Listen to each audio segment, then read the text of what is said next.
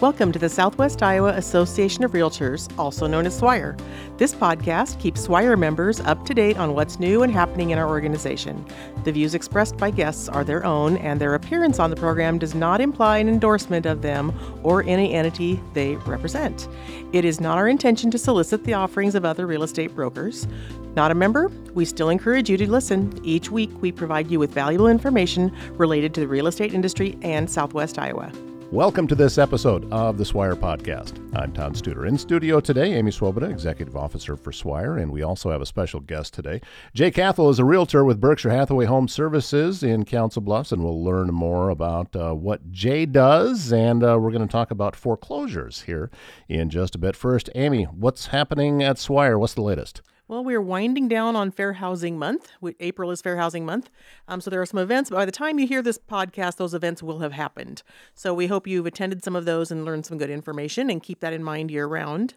April 27th, we have a Zoom training on the Remind document management system, which is the new free document management from IAR.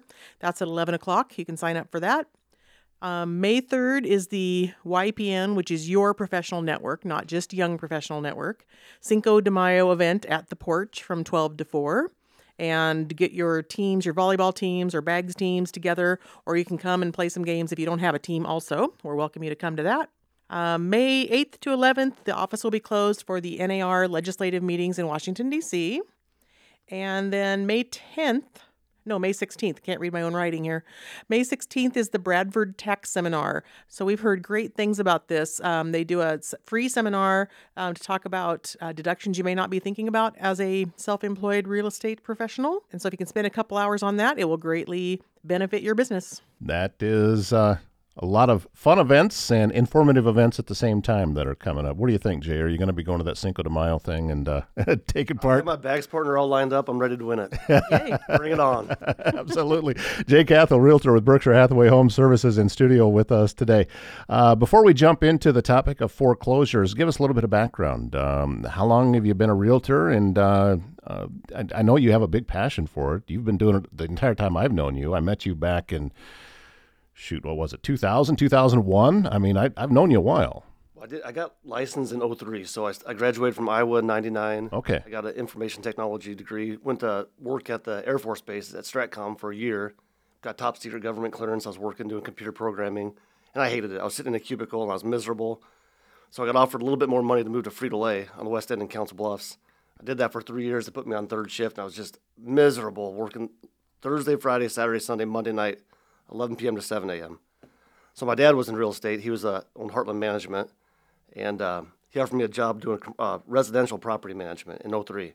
So I took a pay cut from Frito-Lay, got licensed, started managing residential properties. And as a new person, I was probably, I was 25 years old in 2003, and I'm picking up residential properties. I got about 120 residential units I was managing within a year. But the people giving you the residential units already typically have good management in place. So the ones giving them to me as a 25-year-old were the bottom of the barrel.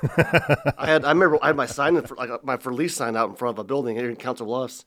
This is probably late 03, early 04, and 7 Can Help showed up. So they've got all the cameras there. My real estate sign sitting in the yard. Right. My dad called me and said, "Get down there and get your sign out of that yard, and you're canceling that contract." So I did that for about a year and a half. I was managing residential units, and I started selling on the side. They're paying me they paid me such a small little commission to our salary to manage these things. I made 3 times selling in my first year. I said, I'm giving up the property management stuff. I can't do it. And so that's how I got into selling, just kind of a fluke deal, going from property management to selling. And how did you land into, because you've handled a lot of foreclosure deals. How did you kind of become an expert in that field? It came early. I was just kind of grinding, finding any way to make money back in 03, 04, 05, just trying to get my foot in the door with anything. So I was doing BPOs, doing price opinions. So I was grinding them out. I think they pay $50, $60 per price opinion. It takes a couple hours driving to Harlan and Denison and Atlantic and all over Omaha just for $50, $60 a pop. And a Wells Fargo loan officer came into Heartland Properties, brought a regional manager in. I was talking to one of the owners there and saying, "Do you want to handle foreclosures?" And I saw him walking out. I'm good friends with, he's not an officer anymore, but his little brother I'm good friends with.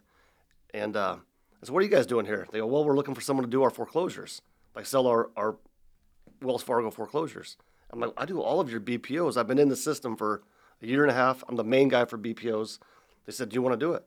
I said, nobody else wants to do it. They said, no. They said, it's too much time. Nobody wanted to handle it. So I fell into Wells Fargo stuff back in probably 04, 05. And then HUD put on their website that they were open up for new agents. So I got in with HUD, got in with U.S. Bank, got in with like the local bank, started using me as a foreclosure specialist, and just kind of fell backwards into it. Just kind of luck and right spot, right time. Is it pretty much the same now dealing in that field as it was back then, or has there been a lot of changes? A lot. I mean, back then you were talking to people. I mean, you actually had a person you talked to. You had like an asset manager you would talk to directly and communicating with. Now almost all of it's computerized. I mean, there's some contacts you can get a hold of, but people writing off, like you write off on a HUD house, and you don't see many anymore. They just aren't out there. There's one on Mill Street that Omaha agent listed, but you don't see many foreclosures out right now. But everything's automated. The agents write the offers directly into the system. The system kicks back the counteroffer. It kind of bypasses the agent, which I think is good because, like, I've sold my own HUD properties before. Like, well, you knew my bid and you outbid me by $5. I'm like, no, I just know the process probably better. How often does this come up for you? I mean, are you getting a lot of questions about that from people that are contacting you and they're wanting to maybe purchase a foreclosure like that? You just don't see them very often. I've got one listed in Omaha right now, 3424 Pedersen. It's like 120th in the center area. But there just aren't foreclosures. But they're coming. They're coming. I said this about 6 months ago. I said, you can see the foreclosure list go from 4 houses now to about 30 houses. Every Friday there's 4 or 5 foreclosures sitting at the sheriff's sale. So they have to go through the foreclosure sale first. And then the bank takes title to them, clean title. But it takes forever to get them listed. Once the bank owns them, you'll see houses sit vacant for 4 or 5 years and like dilapidated house without any care. It just goes downhill in a hurry. Yeah. So how do you find the sheriff's list? Potcounty.com. It's under the, you'll find it on that website. There's a foreclosure list on there. I think it's like, I can look it up on my phone, but under potcounty.com, there's a list of all the properties going. It's every Friday at the courthouse at Big Lake, up at the county jail. So are you still spending a lot of time on that site just verifying what might be out there? Yeah. I mean, for sure. I mean, I kind of transition when there's less foreclosures. I've actually been doing a little bit more investing, and that's a good avenue to find foreclosures. There's a ton of wholesalers right now that are grabbing these foreclosures before they actually hit the market, and they're trying to resell them, which I don't know if we're even allowed to sell wholesale deals in the Iowa MLS. Interesting you would ask that. Yeah, totally different topic. But yeah, we've actually been talking about it in the MLS committee. Yeah. And as we started our conversation, we escalated it to Iowa and to their legal team, and they're looking into it too. I know Omaha, there's lots of stories about it. In Omaha, you can't list assignable contracts in the MLS in Omaha. But in Iowa, you still can. I mean, those shady characters, man. Yes, there are. Yeah, I hear awful stories. Yeah, I mean, that's I'm saying it in fun because I work with a lot of wholesalers, but it is a different business for sure. And I would bet if Omaha's already banning them in MLS, I was going to follow suit soon after. I would guess that because you're dealing with, typically you're dealing with a vacant property quite a bit. So that can add a new set of challenges depending on how long it's been vacant, right? Oh, for sure. So we got one last Friday up on Zenith. No, actually Spencer. And it had been vacant for about 5 years. And the lady was a hoarder. So there's a truck in the driveway. The house is jam-packed. I mean, floor to ceiling, probably 5 to 6 feet worth of new items, like blenders and like Ninja blenders in boxes, like CrossFit rolling, still in the box. Like every single room is jam-packed. And the power's been off for 5 years. And so the neighbor came out and was talking. That cops actually came up. We got to get into these properties. The cops showed up and verified I was who I said I was. And good. Makes it interesting, yeah. So, but the neighbor said there's a cat in the basement freezer that she was freezing that she was going to bury in the backyard. Well, I can't go in there because you can tell that it's like a big, huge. The whole house is a litter box right now, and I'm so allergic that I can't. If I step in, I actually went in there for a little bit and I was snotting and sneezing. The neighbor gave me a Benadryl, but I can't do it. But there's allegedly the cleanout's going to happen soon, but allegedly a cat in the basement freezer, which. Oh my. Well, and if the power's been out, it's not as if it's still frozen. Yeah, it's going to be. But that's not the most disgusting thing in the house either. So that's how bad it is. And that's what we run into a lot of times. That's not a one-off. That's kind of like this happens frequently. That because once it becomes foreclosed and the bank owns it, then no one really feels any kind of attachment to it anymore, and there's no one there to take care of it. And it transitions from like the main bank. It'll transition from like, say Wells Fargo forecloses. It'll transition to another asset manager, to another handling company, to another preservation team. There's so many handoffs that it takes forever. It's like calling the robocall, and you get stuck in like talking to robots over and over. They just don't handle these properties very smoothly. How often is it that you get there and there's just no saving the property, that the house has to go? I haven't come across it. I don't think I've been through one demo, but especially in this market, people think they can save anything. You'll see but that one I have in Omaha's got a bad foundation, and everybody thinks they want it. But then, I tell them, hey, it's got a bad foundation. And they go and look at it, and it's like, oh, well, it's got a bad foundation. I'm like, yeah, that's why it's listed for 160 and not 275. But I haven't seen one that's actually, I've had a couple listed for wholesalers in Omaha, like in Nebraska, that there's been tear down notices from the city and it's too late to save it. But I haven't really seen one that the bank gets back that can't be salvaged. And typically, I think if they get them, they won't even come to me first. They'll actually, if it's too far gone, the bank will actually demo it before it gets to the agent. I guess I don't know. I haven't dealt with it. Are you still out there developing relationships with banks, or are you fairly well set with that and you've got all your partnerships the way that you need them to be? It's ever changing. So, I follow the different sites, and the ones that I have connections with, they change their asset managers, they change their management team. Well, that's true. I guess, yeah, because the staff changes, and when the new person comes in, they don't know you, so it just probably starts the process over again. Yeah, and like the HUD foreclosures, they have different. I think any agent should be looking at them. And there haven't been many, but back in 18, I sold like 114 sides. I think 90% of that was foreclosures. So I did over 100 transactions, and I was running to Atlantic and Denison, and I was so far out, like it's in Bedford, Iowa. Mm-hmm. Oh, that's a trip. Yeah, Bedford from here is a ways. I got a lot of highway miles on, man. I got a lot of city miles on my body and highway miles on my truck right now. But I was covering a lot of ground, and like up in Carroll listing foreclosures, they just don't have they don't hire enough agents. They should have an agent up in Carroll. They should have an agent down in Southwest, like the Bedford area. But I sold a ton of them back then. You just don't see that anymore. Aren't that many foreclosures right now. But who knows? All those adjustable rates and all the COVID money's drying up. It's gonna be an interesting market. I expect it to correct itself. I expect to have a lot of these people that shouldn't have bought houses. A lot of people that aren't. You see, like there's so many available jobs right now. People don't want to go back to work. I predict that and you have record highs for people late on their utility bills, gas and electric and water. They can't pay their utility bills. They're going to get shut off. They're going to lose their house. But who knows how long it'll take? And how many more bailouts, how much more free money we're going to hand out to people and the banks and everything. So who knows? You talked about investors picking up a lot of that. Is that you? Are you getting into that game as well? For sure. So how does that process work then? With because now I'm guessing you're not going in there and doing all the work yourself. So now you've got new relationships you have to build with people that are the contractors, the subcontractors, everyone else, and a lot more moving parts involved with that. Yeah, and I've been burnt by it before. I've been burnt by I had a house in Harlan. I paid a guy for the roof, siding, and windows. I spent $15,000 up front, and I think he bought them and then returned them. I don't know for sure, but the work was never done. 6 months later, I was texting like, "Hey, how far along are we?"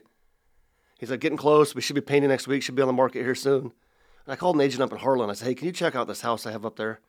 And not one thing had been done to it. But I was, it's too far from me. I shouldn't have bought a house in Harlan to flip because I wasn't driving by and checking on it. So I'm about $15,000, and I'll probably never see it. Maybe I will. I hope I do. That's an interesting perspective on it that I never thought about before, is making sure that you're close enough to where you can check up on these things, because you're going to be dealing with a lot of folks that I'm guessing this is the first time relationship that you had with him, that he hadn't done any work with him before. Correct, so you're a busy guy, and you and I have talked before about all the different projects I have going on. You've got 10 times as many, and I'm slowing down though. I'm not working with the wholesaler in Omaha anymore. We cut ties last week, so that's gonna free up a little bit of time. And I'm getting old, man. I'm 40. I'll be closer to 50 than 30 next week. So I'm wanting to hopefully walk away eventually. I don't know the exit strategy. Everyone always says, "What's enough? How much do you really need?" But I think I'm starting to quantify it. Like, how much do I really need to get out of the You're starting to imagine that finish line. I'm seeing myself on a boat in the Keys, and like, I'm a captain at heart. I'm going to be sitting I'm going to get my captain's license and be on a boat. And yeah, I've seen your Facebook shots, man. I know. I want to get my captain's license. I want to live on a boat or have a little place I can pull into harbor in like south of Key Largo and north of Key West. That's the 10-year plan. Well, a little bit closer than that, though. A lot of things are going to happen inside of those 10 years. What do you see going on with, say, inside of the next 5 years? You talked about it before. The foreclosures are going to start getting busier and busier, do you think? I expect that they will. I mean, I just can't imagine with all the people that are late on their payments, late on their utility bills, COVID money drying up, people that their houses got saved. Where does it come to an end? Where does it? Some of these houses sit vacant for 4 years. It takes forever to foreclose on them. So we haven't really seen the 2020 bubble yet of people that haven't made their payments, that aren't working anymore. So there has to finally hit a turning point where these things turn into foreclosures and they come on the market. But you're seeing more and more at the foreclosure sale, and there's more and more that investors are passing on. So they will eventually be foreclosures. They just take forever to process. For someone that is a realtor and is hearing the things that you're talking about, and they're thinking maybe they want to start getting into that, where do they start? What's the starting blocks for getting involved in representing foreclosures like this? Google it. I mean, GTS, Google that stuff. Well, no, honestly, go online, look up Wells Fargo, look up U.S. Bank, look up HUD. And HUD is asking for, they're not right now, but every 6 months they're asking for people to apply to be HUD salespeople. Just get online, start grinding, start doing price opinions. You could do 10 price opinions a day. If you really want to work, I mean, that might be aggressive, but you can knock out 6 or 7 every single day, make $350 a day, and make a good living. And if you start doing that, then you get into the foreclosures. You do enough price opinions for them, they will start handing you properties. You and I have a similar business philosophy, and it sounds like if you can find something that has a repeatable process, then you're just naturally going to get faster at it. And sure, you can just start grinding that way, as opposed to trying to maximize profit on every single deal. You do it on volume, and you can do just as well. Mm-hmm.